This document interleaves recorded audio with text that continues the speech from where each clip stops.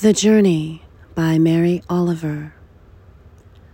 One day you finally knew what you had to do and began, though the voices around you kept shouting their bad advice, though the whole house began to tremble and you felt the old tug at your ankles. Mend my life, each voice cried. But you didn't stop. You knew what you had to do. Though the wind pried with its stiff fingers at the very foundations, though their melancholy was terrible, it was already late enough and a wild night, and the road full of fallen branches and stones.